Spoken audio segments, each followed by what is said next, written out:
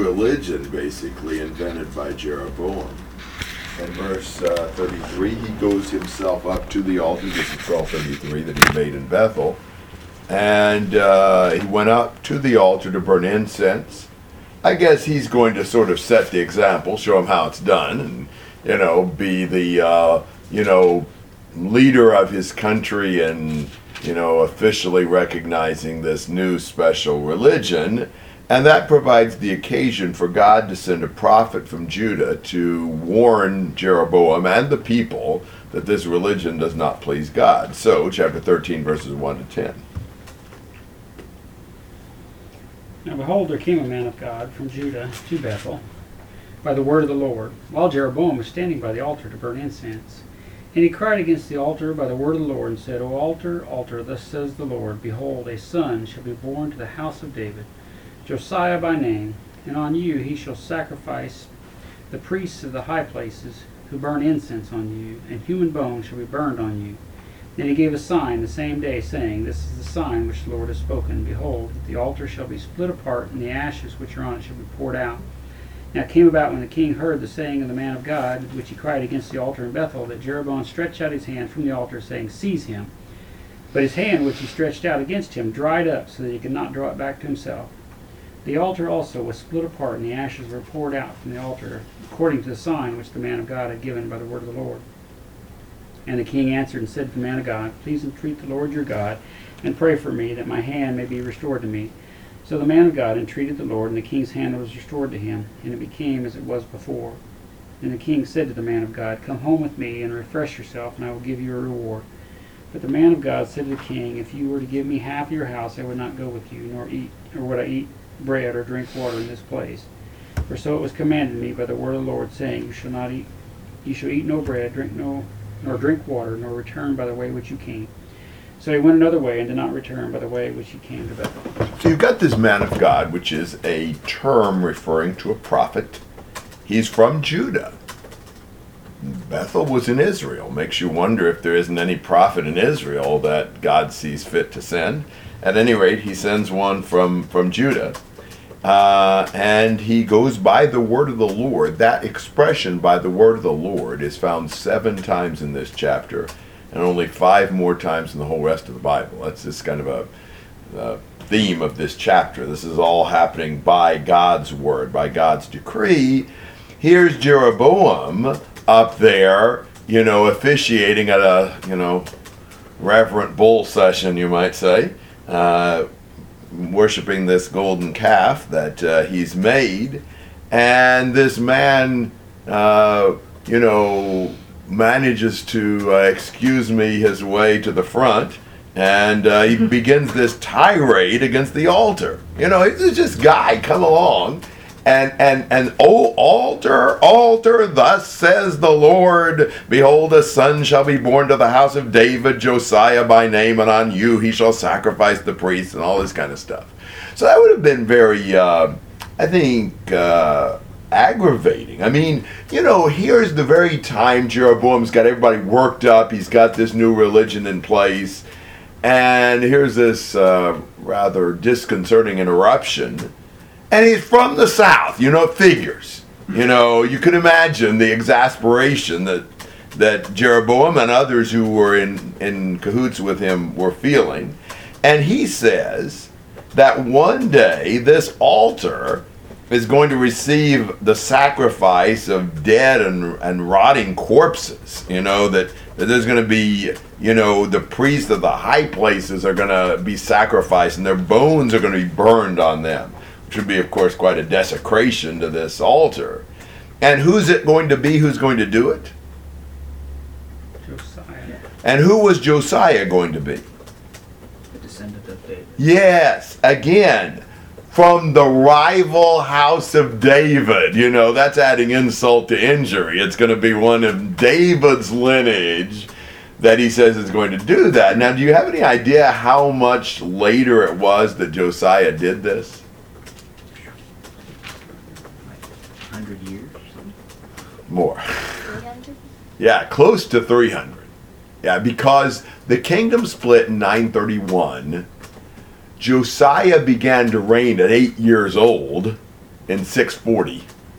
So we're talking about around 300 years, depending on exactly, when this was in his reign, and exactly when this was in Jeroboam's reign. But yeah, around 300 years. And he calls him by name. That is a remarkable thing. You don't have a lot of prophecies where a future figure is called by name. I mean, you've got some that are called by a name from the past, like John the Baptist, but he's called Elijah. He's another Elijah, or whatever. Can you think of any other prophecies like this where he actually names a future figure by name? Cyrus in Isaiah 44 and 45. The only other one that you could argue is the same kind of thing is like Emmanuel for Jesus in Isaiah 7. Not sure we ought to think of that quite the same way, but this is very rare. And so clearly, when this happens, it's going to be clear this man of God was speaking by the word of God, but there's actually a preliminary sign he gives, because, who wants to wait 300 years to find out if he's from God? What happens right there in that moment to show that he's speaking a message from God? Altar split. And the ashes pour out. Now, the ashes, at least in the Levitical system, would be taken to a spot outside the camp to be disposed of. It's a disgrace to the altar to have it split, and then the ashes all come tumbling out. So, and I mean, wow. Can you imagine? He says that's what's going to happen. All of a sudden, the altar, splits apart. I'm assuming that didn't normally happen with altars. I don't know. So that would be quite a sign. So how does that make Jeroboam feel? Exactly. Jeroboam's the take charge type. He is not going to allow this to continue. So what does he try to do? Yeah, he tries to nab him. But, what happens to him when he does? His hand has to the ship. Whoa. There's some really weird things happening right here. I mean, can you imagine? Sounds like a movie. Yeah, it does. Guess what Jeroboam decides to do? He changes his tactics. Paralysis tends to do that to a person. It's kind of like God's whispering in the royal ear. You can keep this up if you want to, but just how many limbs would you like to lose? So he decides to ask the man of God to pray to God to restore his hand. That's kind of a quick shift in his tone. And in fact, that's what happens, and his hand is restored. And so then, if you can't, whip him, join him, I guess. What does he ask the man of God to do? Come eat lunch. Yeah, maybe you can butter him up if he can't assault him. So he asked that. What's the man of God's response to that? No. Why not? Because God said I shouldn't. Yeah. So he says, even if you were to split your possessions with me 50-50, I would not do that. I'm not supposed to stop for refreshments, and I'm supposed to vary my route home. I guess the idea is so nobody could find him. I don't know. Wonder why God said that. I mean, what would be so bad about, having something to eat on your way back? Jeroboam could change his mind. Yeah, maybe. I think this might be almost, I'm almost teaching a lesson right here.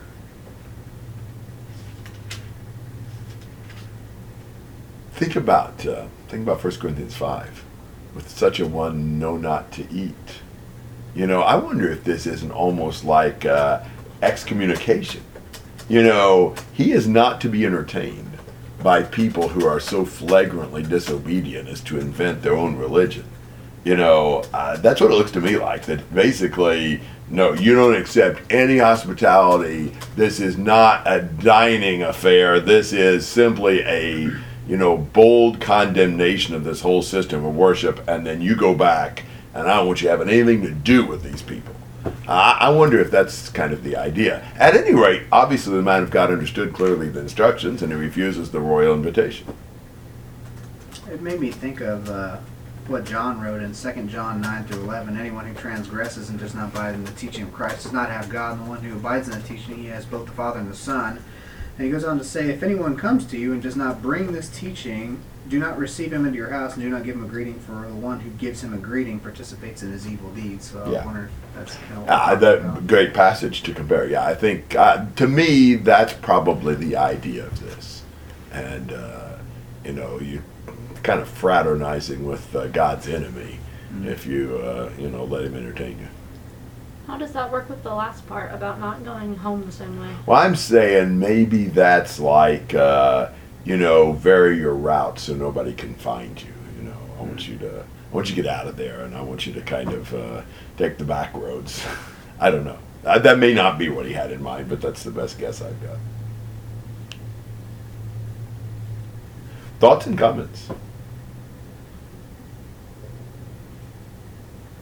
Until now, this is a pretty straightforward story, kind of dramatic in a couple of points, but clearly the Lord's not too happy with Jeroboam. We're probably not too surprised at that. We know much about the Lord and his mode of operation, but we get this new wrinkle starting in verse 11 that just kind of floors you. This is, some Bible stories every once in a while, they hit you out of the blue. You think you're going along understanding this, and then what's this all about? And we probably just need to read the whole thing here, so 11 to 25. Now an old prophet was living in Bethel, and his sons came to him and told him all the deeds which the man of God had done that day in Bethel. The words which he had spoken to the king, these also they related to their father. Their father said to them, which way did he go? Now his sons had seen the way which the man of God who came from Judah had gone. Then he said to his sons, saddle the donkey for me. So they saddled the donkey for him, and he rode away on it. So he went after the man of God, and found him sitting under an oak. And he said to him, are you the man of God who came from Judah? And he said, I am. Then he said to him, Come home with me and eat bread. And he said, I cannot return with you, nor go with you, nor will I eat bread or drink water with you in this place. For a command came to me by the word of the Lord, you shall eat no bread nor drink water there. Do not return by going the way which you came. He said to him, I am also a prophet like you, and an angel spoke to me by the word of the Lord, saying, bring him back to your house, so that he may eat bread and drink water. But he lied to him. So he went back with him, and ate bread in his house, and drank water. Now it came about, as they were sitting down at the table, that the word of the Lord came back to the prophet who had brought him back. And he cried to the man of God who came from Judah, saying, thus says the Lord, because you have disobeyed the command of the Lord, and have not observed the commandment which the Lord your God commanded you, but have returned and eaten bread and drunk water in the place of which he said to you, eat no bread and drink no water, your body shall not come to the grave of your fathers. And it came about, after he had eaten bread and after he had drunk, that he saddled his donkey for him, for the prophet whom he had brought back. Now when he had gone, a lion met him in the way and killed him, and his body was thrown in the road, with the donkey standing beside it. And the lion was also standing beside the body. And behold, men passed by and saw the body thrown on the road, and the lion stand beside the body. So they came and told it in the city where the old prophet lived. Well, this old prophet adds a interesting factor to this. Where was the old prophet living? Bethel. In Bethel. I think that might be a bad sign right off the bat, that he kept living in Bethel even after what's going on there. I don't know. Maybe it kind of makes you wonder. And he finds out about this man of God, and he wants to go find him. So his sons saddle the donkey, and he finds him sitting under an oak. And what does the old prophet invite him to do? Same thing that Jeroboam wanted him to do. And what does the man of God say? The same thing he told Jeroboam. I can't do it. His story's consistent. So far. Yeah, exactly. He seems very clear on what the instructions were. And whether it's Jeroboam, whether it's an old prophet, he's not going to violate those instructions. God told him, don't eat or drink anything on the way back home, so he's not going to. But that's where the strange circumstance occurs. In verse 18, I also am a prophet like you, and an angel spoke to me by the word of the Lord, saying, bring him back with you to your house, that he may eat bread and drink water. Now, the text just goes right ahead to say, he lied to him. He invented that tale about the angel telling him to tell the man of God to go back home with him. Now, we've got a lot of people today that, blabber on that the Lord has told me this, and the Lord showed me that, and an angel revealed this to me, and Jesus spoke this in my ear, or whatever. This is a pretty good test case. What do you do when somebody tells you that God told him to tell you something that's different from the orders God gave you by his word? Well, in this case, what did the man of God do? He didn't really check it. He just believed what he said, took his word for it. Yes. He listened to the word of this old prophet as opposed to listening to the word of the Lord, that he well knew what the Lord had said. He'd quoted twice the Lord's orders, but here, with no protest, no question, no suspicion, he just gullibly swallows the lie of the old prophet. And that was not a good idea. I mean, he's an old prophet, for crying out loud. You'd think if anybody you could believe, it'd be him. And he says, an angel told me to tell you. If somebody you respect comes and says, an angel told me to tell you, you'd assume they didn't just invent that whole story. But that might be the incorrect assumption. It was here. I mean, when we know what God's word is, we need to stick with that. I don't care who says that some divine manifestation revealed something else to them. Really, this man of God reminds me of Judah, which Judah was eventually kind of seduced by Israel to violate God's will. They kind of followed along after Israel. So I wonder if he doesn't almost represent the nation of Judah in that. And he ends up doing just exactly what Jeroboam did. He forsakes what God had plainly said and follows what man says. And so he becomes himself disobedient. Now he's got, you might say better motives. But he's disobeying direct orders of God. Jeroboam disobeyed direct orders of God. And so the word comes to the old prophet while the man of God's sitting there eating with him that things are not going to go well for the man of God. And on his way home, what happens to him? Ambushed by a lion. Yeah, the lion does what? Kills him and lets him lay. Yeah, just stands guard beside the body. It kind of reminds you of the donkey and the Balaam story, when animals act very contrary to their nature and just obey what God says.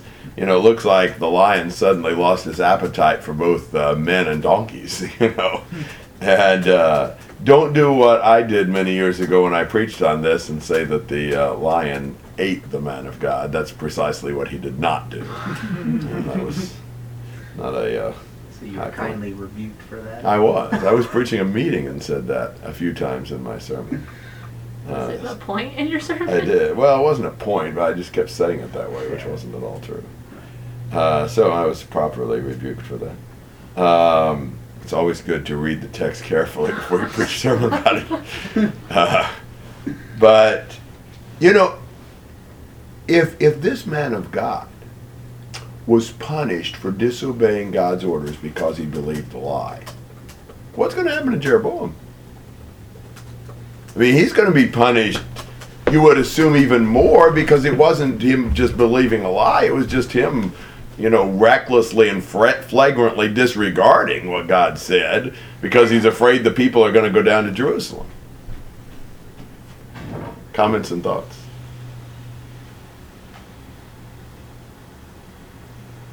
It never says any more about the old prophet. And it doesn't say whether the old prophet is even a prophet of God. You know, he could have been some sort of other prophet. I mean, he clearly was, in a sense, a prophet of God when he spoke by the word of the Lord there at the dinner. At that point, yeah. Yeah, so I don't know. But I mean, can a prophet of God go astray? I mean, why couldn't they? You know, you've certainly got examples of that. And can a prophet of God say something that's not true? So, you know, you've got to make sure the prophet of God is, you know, being honest. So the lesson is, for the man of God or for us, we shouldn't trust everybody. Well, that's exactly right. Yeah. And I mean, if you do something sincerely believing it's right, but it's not, it'll still kill you. You know, I mean, I've used this illustration plenty of times. I read it somewhere, but, you know, like having a tummy ache in the middle of the night and you go, stumble into the bathroom half asleep and grab something you think is, you know, I don't know, milk of magnesia or something, and when you start, you know, drinking it, you realize this doesn't taste quite right, and you turn the light on, and some kind of poison, you know, some kind of cleaner or whatever, and you call the emergency room, and the emergency room doctor, you know, you're hastily explain to him what you did and what you drunk and what you thought, and the emergency room doctor, wait a minute, let me get this straight. You thought you were drinking some kind of stomach medicine, right? Well, yeah, but it was poison. He said, oh, well, if you thought it was, you know, stomach medicine, then it won't hurt you. I mean, would we ever believe that? No. No. I mean, what you believe about it is not the question. Yeah. The question is, what is it? Yeah. But we'll think, well, as long as you're honest and sincere, it doesn't matter what you do in religion. Well, why wouldn't it? It matters in everything else.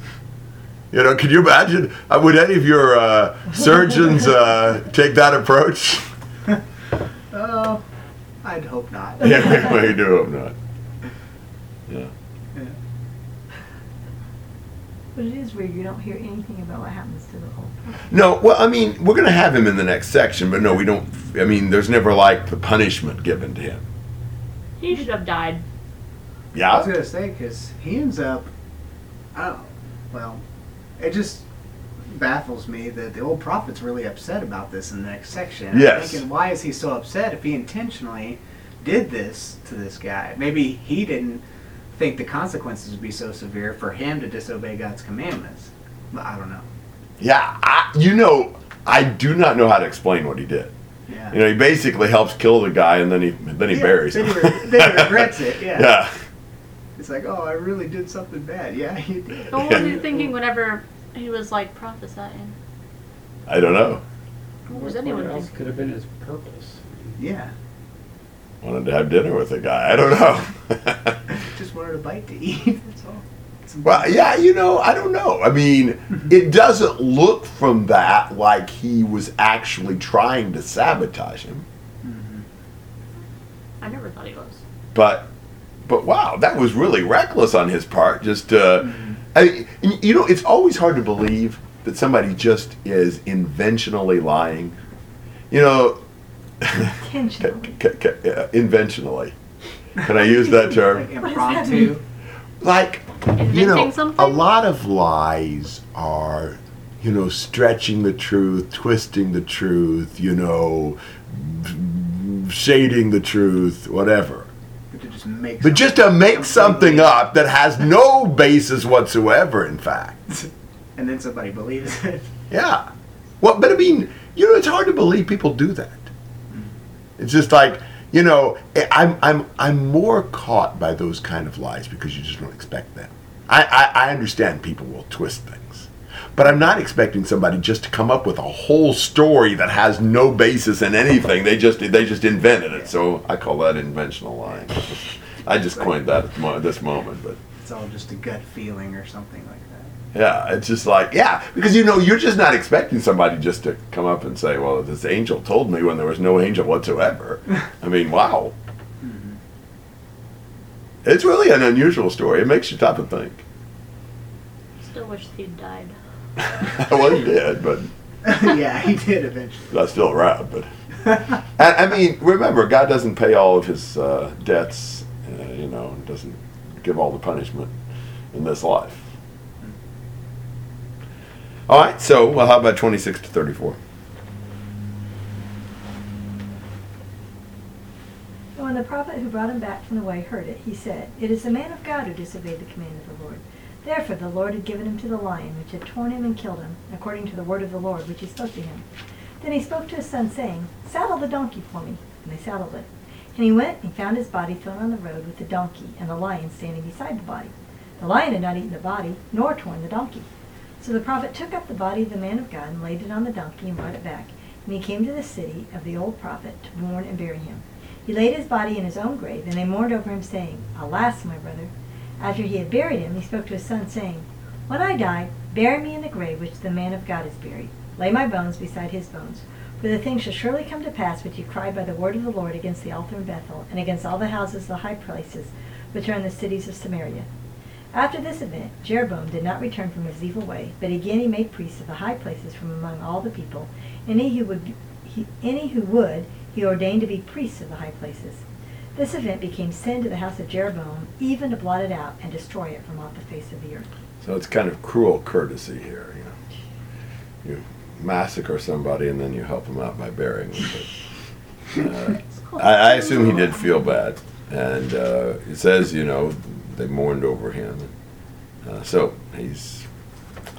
he does that. You know, it's still weird that donkey and lion are standing beside the body, and the lion has done nothing to donkey or body. So I mean, that really shows you the hand of God is behind this. I mean, you know, no lion is eccentric enough to act that way. And, you know, even this old prophet says, "When I die, bury me in the grave that he's buried in." I guess he feels bad. I don't know. Really unusual. And he says what he said was going to take place, and sure enough it did.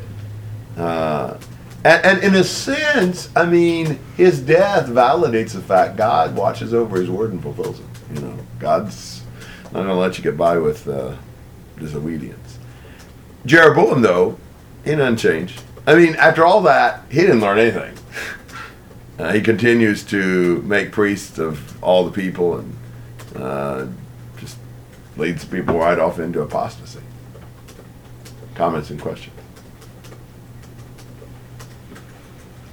That's what just seems really weird. Of course, we don't know the time span or whatever, but to have that happen and then turn right around and keep doing exactly what you was just told you shouldn't be doing.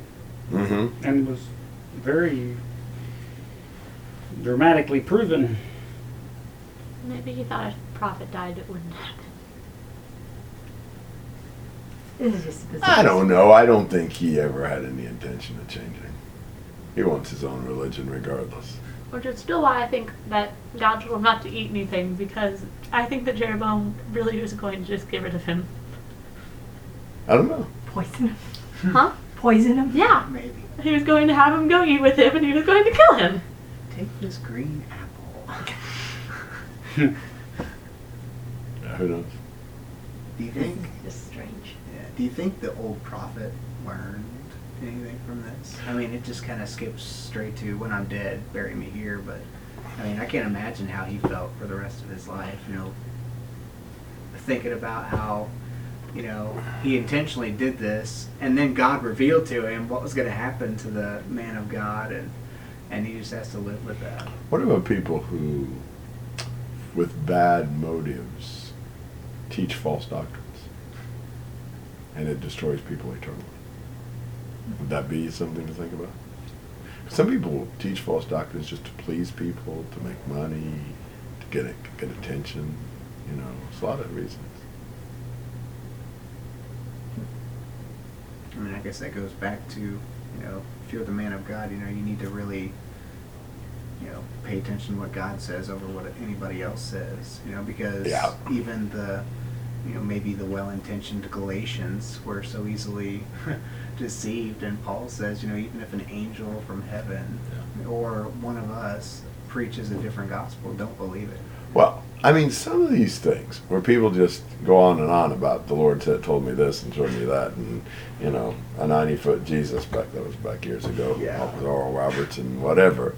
I mean, I don't buy it. If it's different from what the Word says, not true. I mean, we've got a way of determining whether it's right or not, and it's not if it's not the same. And people will come up with all kinds of tales. You know, I mean, when I was in Brazil this last time, I was teaching several non-Christians at once, and they were talking about all these signs and wonders they'd seen. I just challenged it head on. You haven't seen it? You've seen some things. You haven't seen the same thing was in the Bible. You've seen limbs lengthened and backaches cured and cancer vanish before your very eyes. Whatever. It's hard to see. Yeah, exactly. But you have not really witnessed the same things. And I'm trying to remember, I can't remember what, one of the guys who was really arguing for it came up to me later and said, well, yeah, but, we haven't really seen that, but, it's still, whatever. I mean, it's just like, he knew. He was arguing for it, but he knew good and well he hadn't seen those things. People will, practically invent it because they think they're supposed to. You're supposed to believe this, so you gotta believe it. You can't be a skeptic, so you gotta think it's true whether it is or not. Whether you've seen it or not, it has to be. It's just sad. And then for those who disagree with your challenging them, they'll say, well, that's your interpretation. Mhm. That's the cop-out. So, Yep. So, Other questions or comments?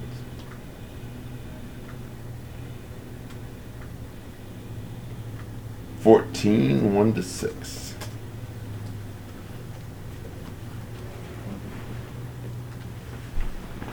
At that time,